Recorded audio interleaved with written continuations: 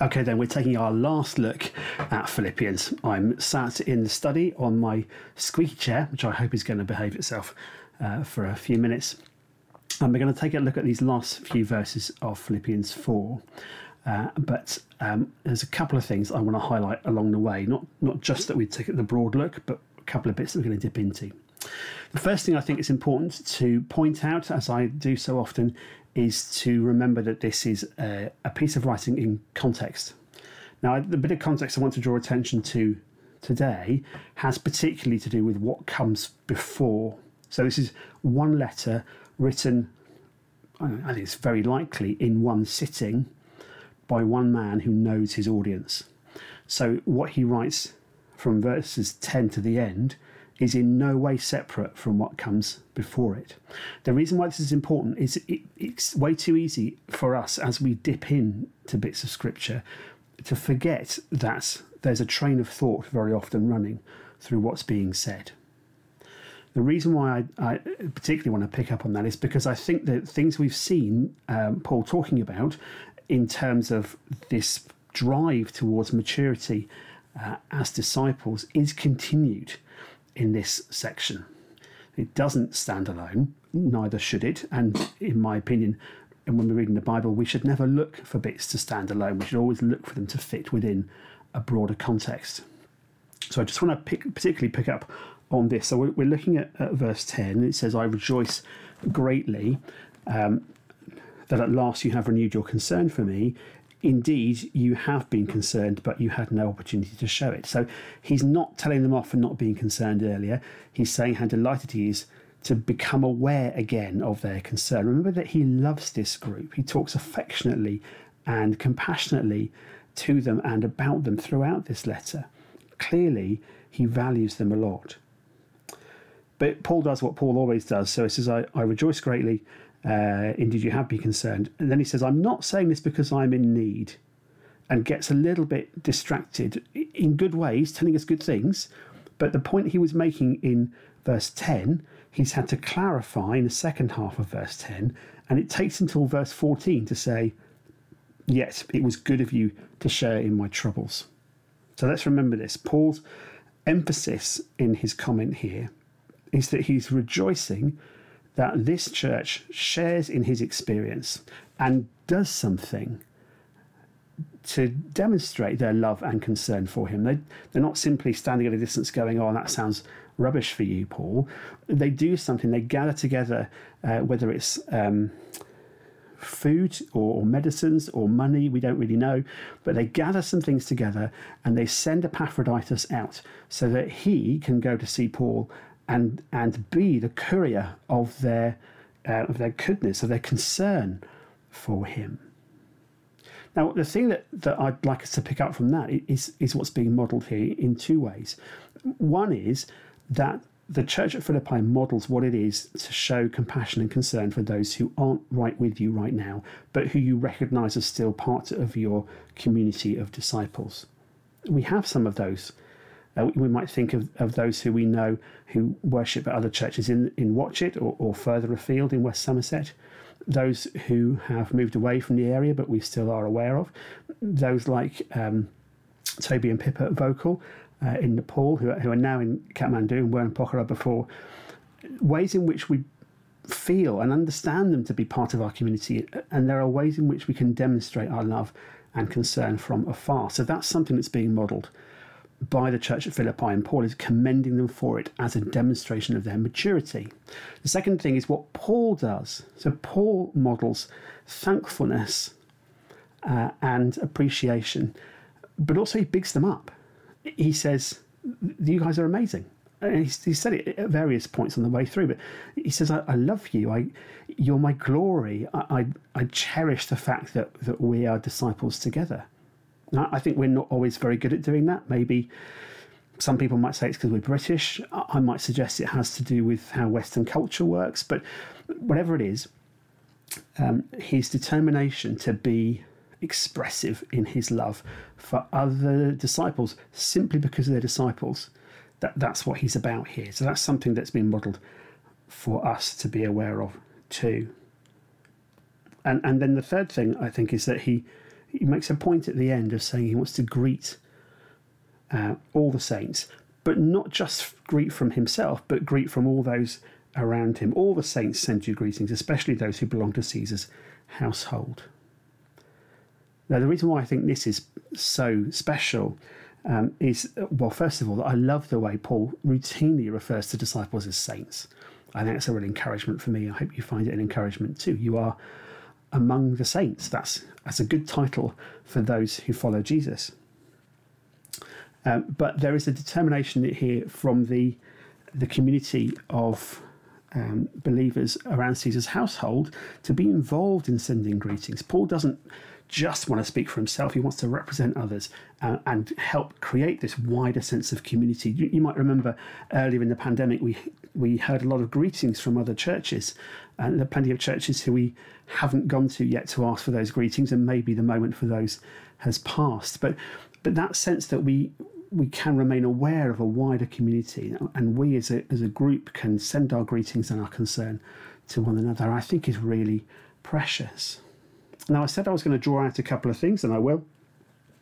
The first is to highlight this verse 13, particularly this one, because I think it's one of the most frequently taken out of context verses in the Bible. We are not always very good at making sure that we read what the Bible is telling us in a broad way. We tend to go, well, this verse says this, so clearly it must mean that. And I think this is mishandled. I can do everything through him who gives me strength. I think you'll come across those who will say,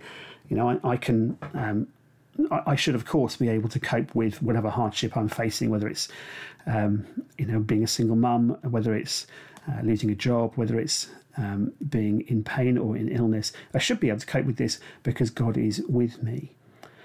But I don't think that's what Paul is driving at here. He's not saying, you should be able to run or walk a marathon without preparation if God is with you. He's not saying that at all. He's saying, I know what it is to be in need, and I know what it is to have plenty. I have learned, he says, the secret of being content. And the secret, he says, is to draw strength from God. As we recognise that, we need to also be aware of the wider context of how Paul is talking about community working. Yeah, he's just in the middle of saying how wonderful it is that the concern of the disciples at Philippi is expressed in their provision for him. So if Paul feels that he shouldn't need anything other than the strength of God, then he would be saying to the church at Philippi, no, I don't need anything from you.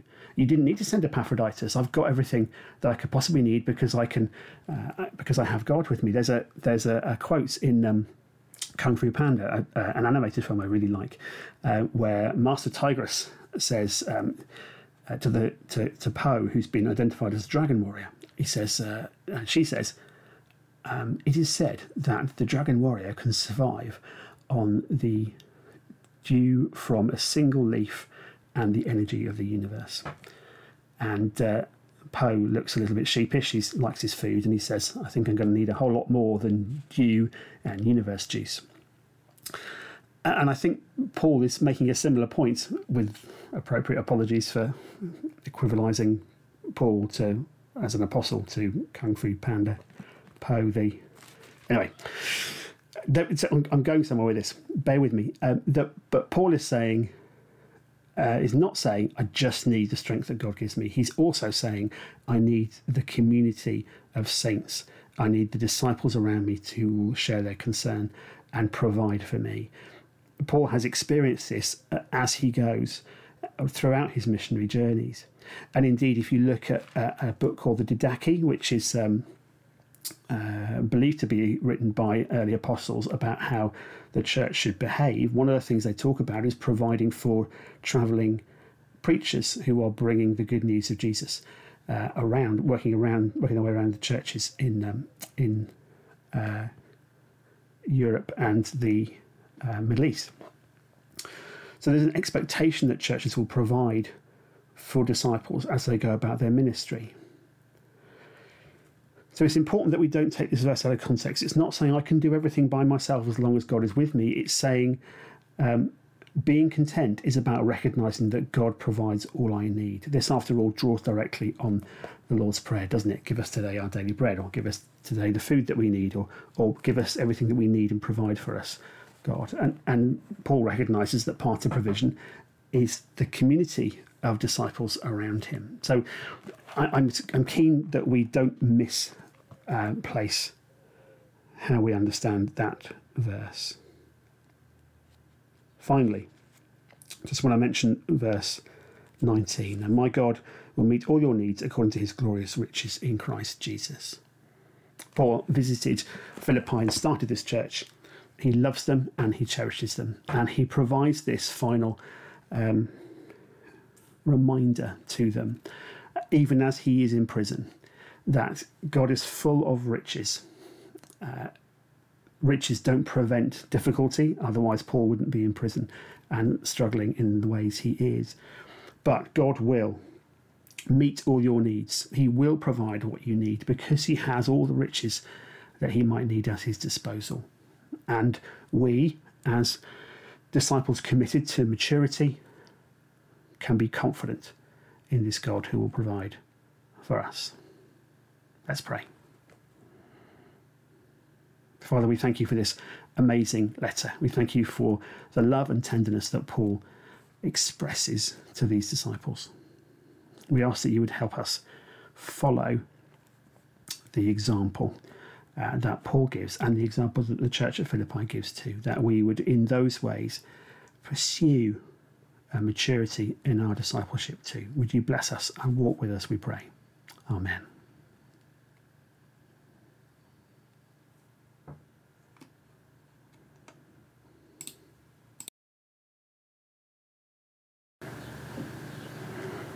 Okay, as ever, we're just looking at 3 questions that spring from this passage, and we're going to go quite brief with them. Number 1 is this. As Paul says, he rejoices greatly in the concern that the church of Philippi has for him. I want you to think about how you might express your concern for another disciple. Who might you want to be in touch with and say, I'm concerned for you, I'm thinking of you, how can I help you in the situation that you're facing? It doesn't have to be somebody who is in difficulties in a way that you can identify. It might be that you know somebody who would benefit from that. But just think, how can I put out there my concern for other disciples and how I care for them? Question 2. God will meet all our needs according to his own riches.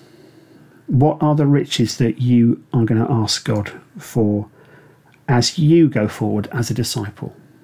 What are the things that you want him to provide for you so that you might grow in your understanding of him, so that your relationship with him might flourish, or so that you might see your character developing in a way that matches Jesus? What are you going to ask for in that way? Thirdly, I'm going to ask whether you have found the secret of contentment yet. Let me just reread this bit. Paul writes, for I have learned to be content whatever the circumstances. I know what it is to be in need, and I know what it is to have plenty. I've learned the secret of being content in any and every situation. How might you explore how content you are? How might you work with Jesus on finding contentment? What things in your heart might God need to work on so that you could know contentment in his company and in your life? Those are our 3 questions. Take care.